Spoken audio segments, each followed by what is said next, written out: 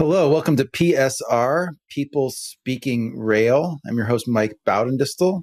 I just want to check with production that you can hear me because I didn't hear that intro going in. Okay, great.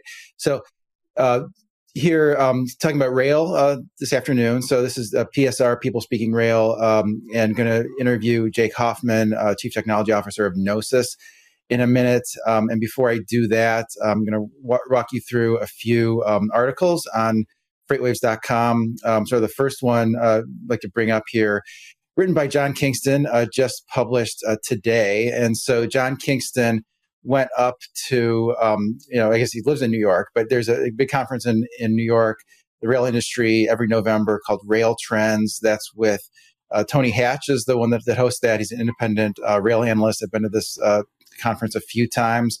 And Tony does a great job of bringing in just really a lot of the top names in the rail industry, a lot of Class 1 rail executives.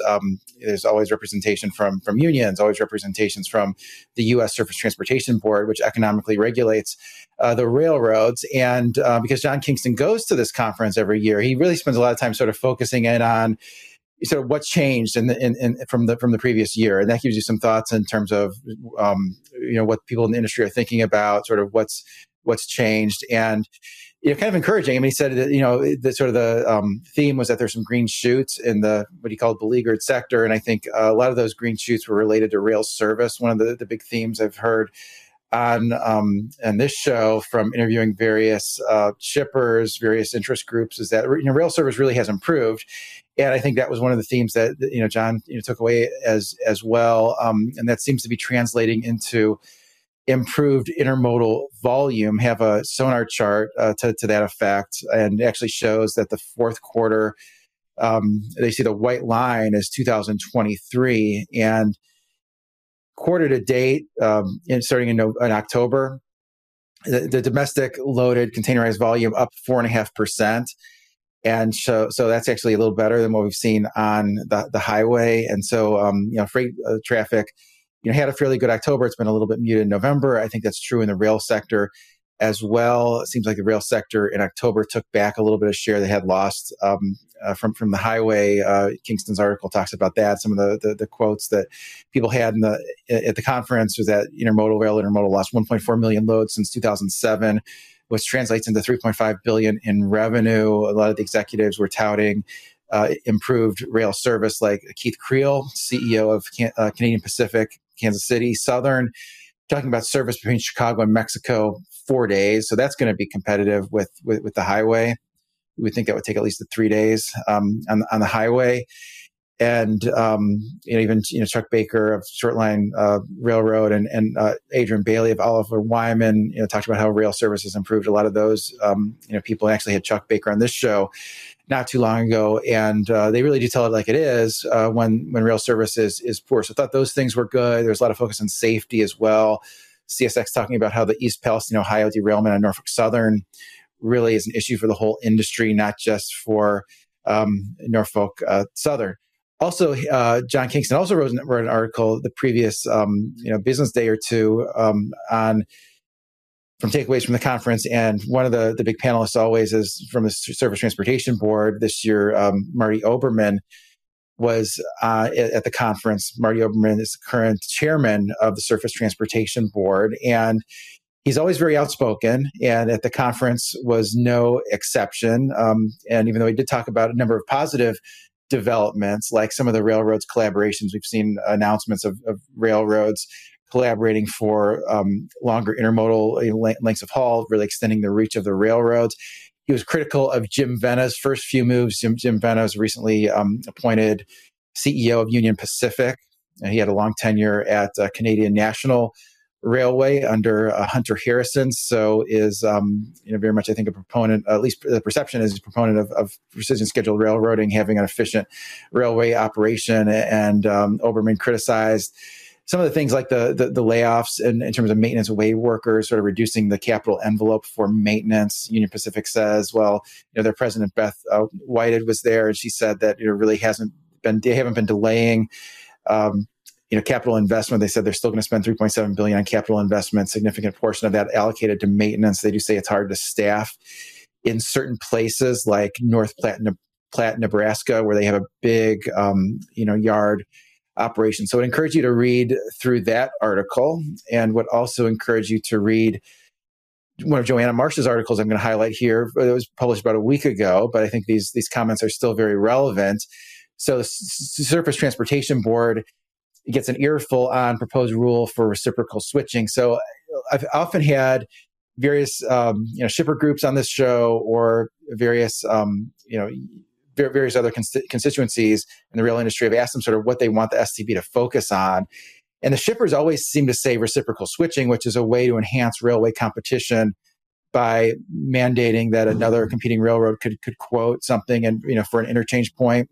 So there's a second alternative for a captive shipper. Now, what the shippers say about the current proposed rule, not surprisingly, they said it doesn't go far enough, because the proposed rule only addresses reciprocal switching when there's a service failure. They want it to go beyond that and say, well, the service was okay, quoted an unreasonable rate.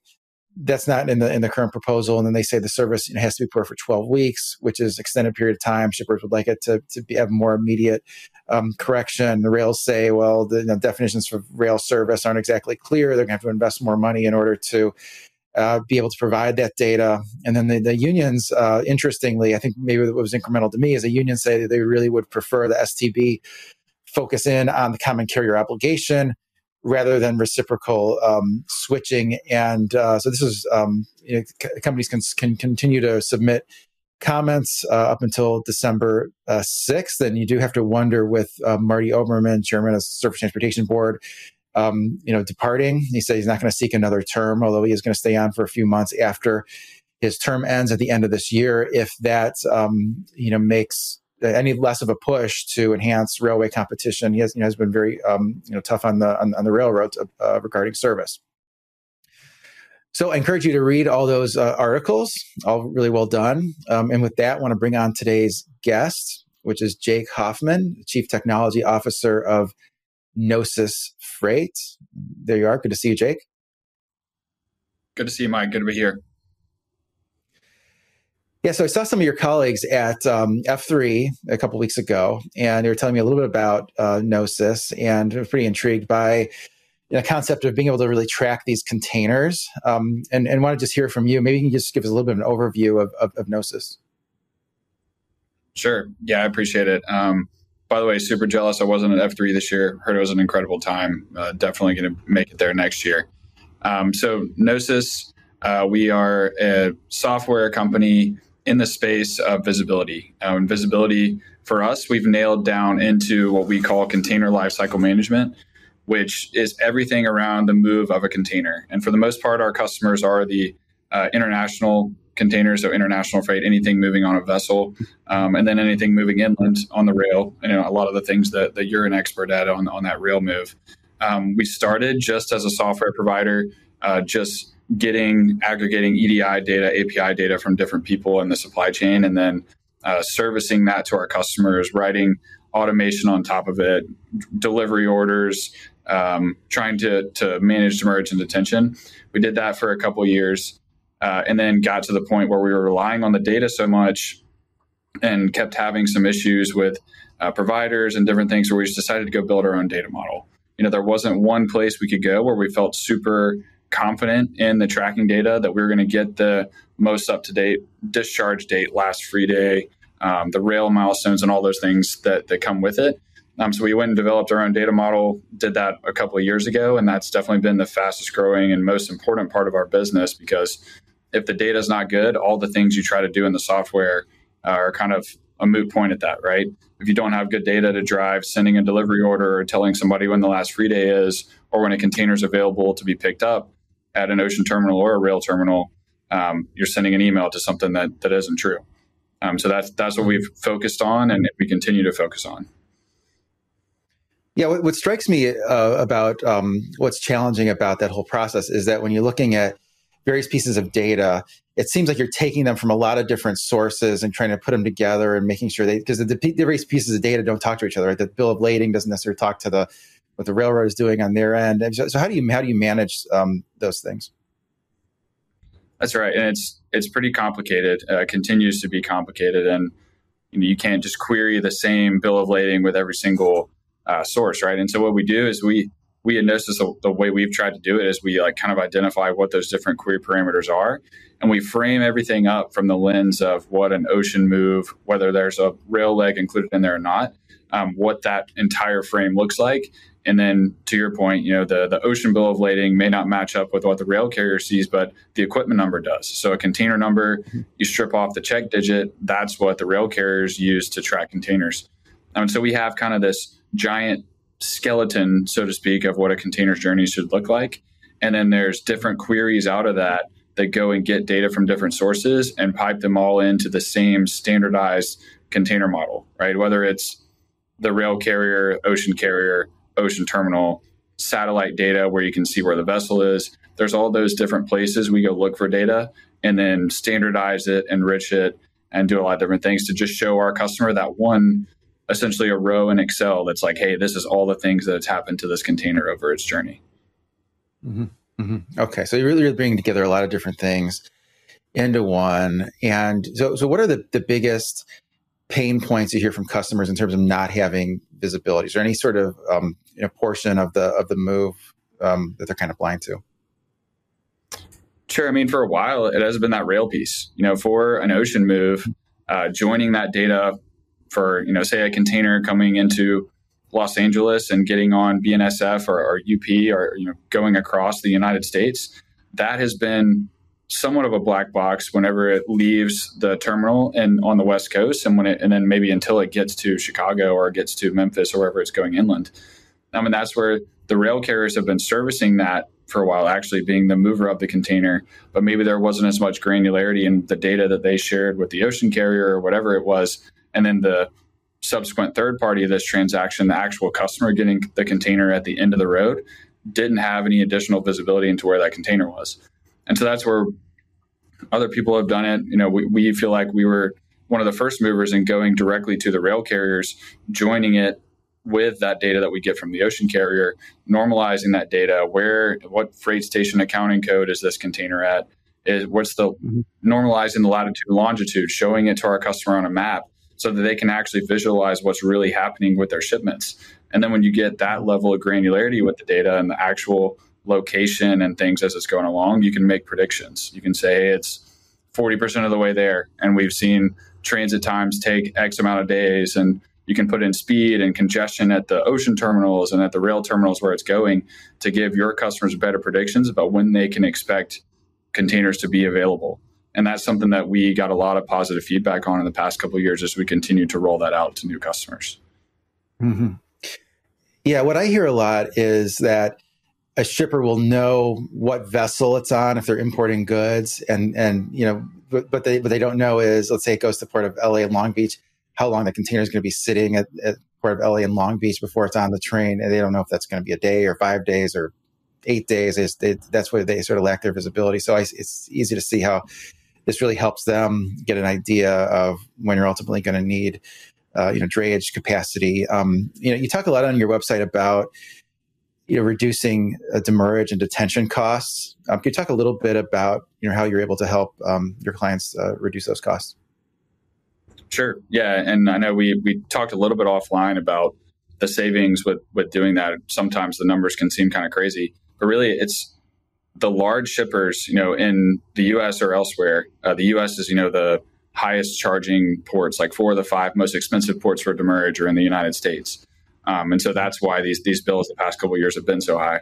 But when you have these large enterprise shippers that are moving thousands of containers a month, the only way that they had previously to aggregate that, understand it, and identify those exceptions is to either rely on a third party, so to rely on a drayage provider, a freight forwarder, or somebody to do that for them, or to take in data from all these different reports and spreadsheets from ocean carriers, from freight forwarders, whoever is getting this data and giving it to them.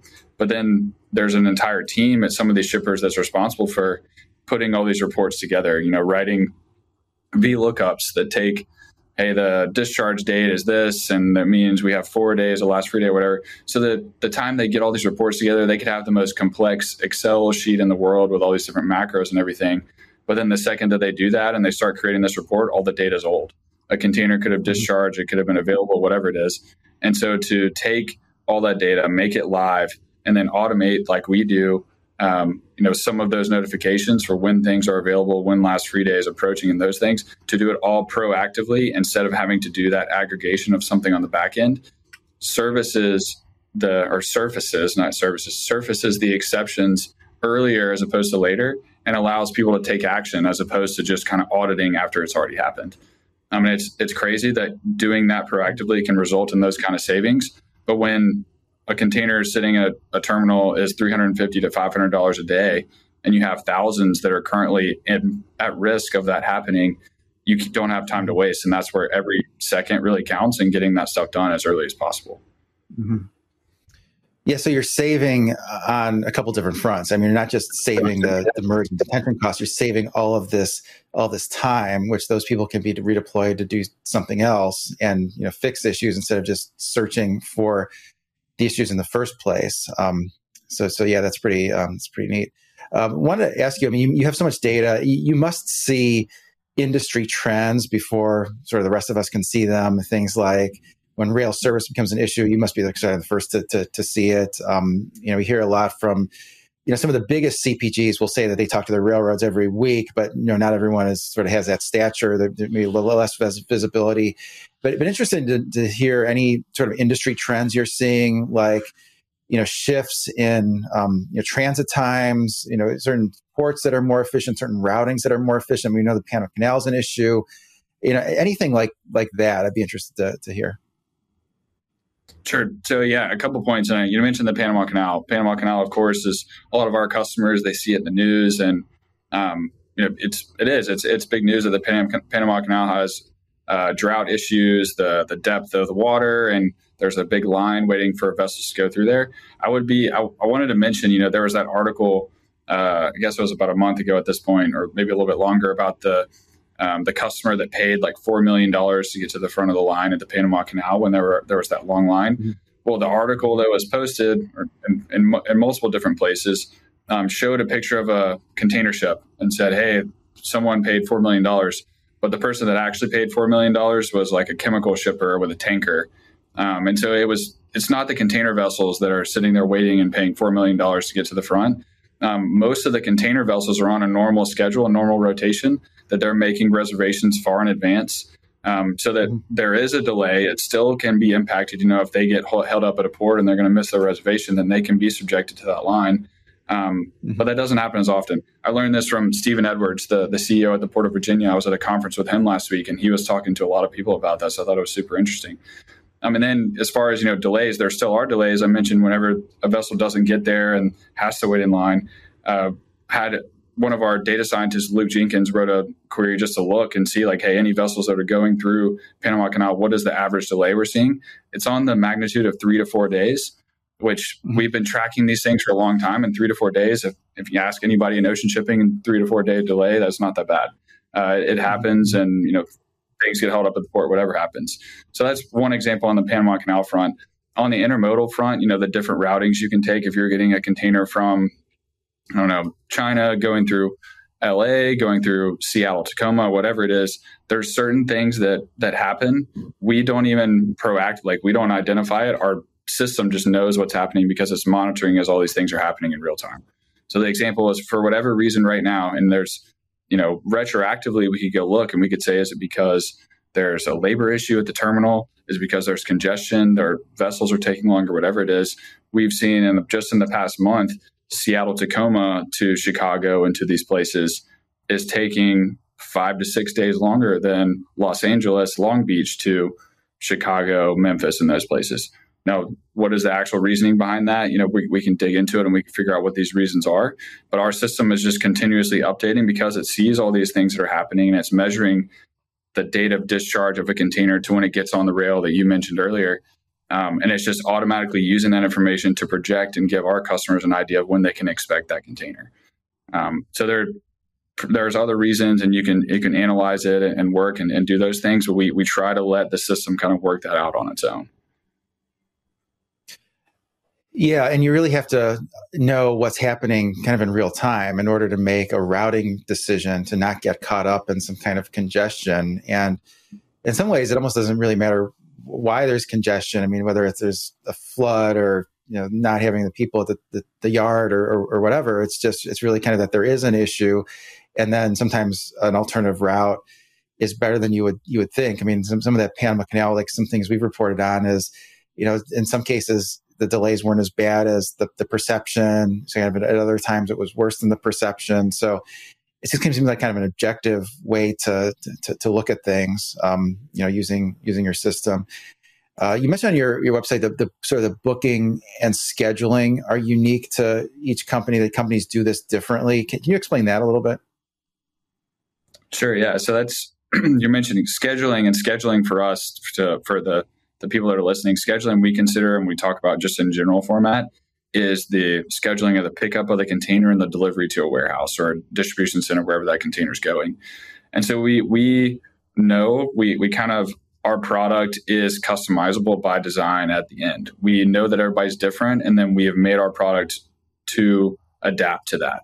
And what I mean is, like, sometimes maybe they have a facility where the drayage carrier is sending an email and saying, hey, I'm going to make a delivery at 5 p.m. today. So it's actually the trucker, the person that's delivering the container, that's setting the appointment and kind of driving that. And then sometimes if it's a live unload and you got to plan labor, maybe a warehouse is the person that's doing that. And so we've kind of made our system modular from the certain aspect where you can group, like, hey, this set of customers follows this model, this set of customers follows this model. And we've seen so many different examples now where everybody does things differently, and we just continue to adapt our product to kind of encapsulate what all those different potential scenarios are. And that's just on the scheduling front. At the very beginning of the process of moving a container on the booking front, that can be, the factory, the supplier is making a booking. It could be an origin booking agent is managing that entire booking process. There's even more complexity on the front end when you're dealing with making an ocean booking with a freight forwarder, a subsequent ocean carrier, all these different people that are involved. And so we continue to adapt our product to meet all these different things. So it's not as black and white as, hey, we're Gnosis, here's our platform, good luck, this is how we do things, right? We understand that people's our supply chains are super complex, and we try to at least make our product encapsulate 90% of those things, and then work with our customer on the 10% that we can't do out of the box. Yeah, really a lot going on there. It's just with lots of different pieces of data coming from different sources, companies that are very specific. I wanted to ask you also, are there any particular shipper verticals that fit into your system particularly well? I know a lot of the sort of logos you mentioned on your website tend to be industrial, automotive, a lot of tires and those companies, some retailers in there as well. But is there any sort of industry vertical that really fits well? Yeah, we started in furniture, right? Furniture was our first kind of customer vertical that we were in. We got into that market and we understood it super well.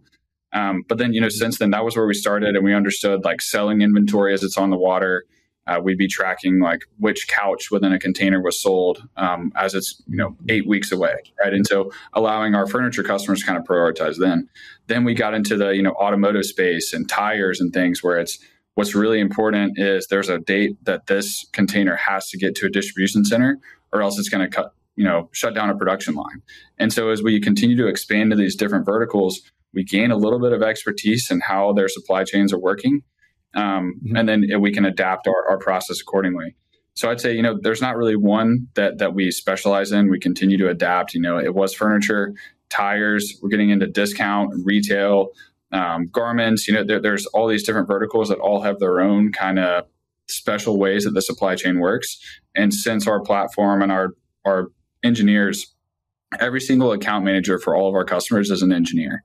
And so we take that approach because they can sit there with a customer and understand that problem and apply that engineering mindset of, oh, it would be really cool if I could write an optimization algorithm that would look at these variables X, Y, and Z, and then output it for my customer, and that'd make their lives so much easier.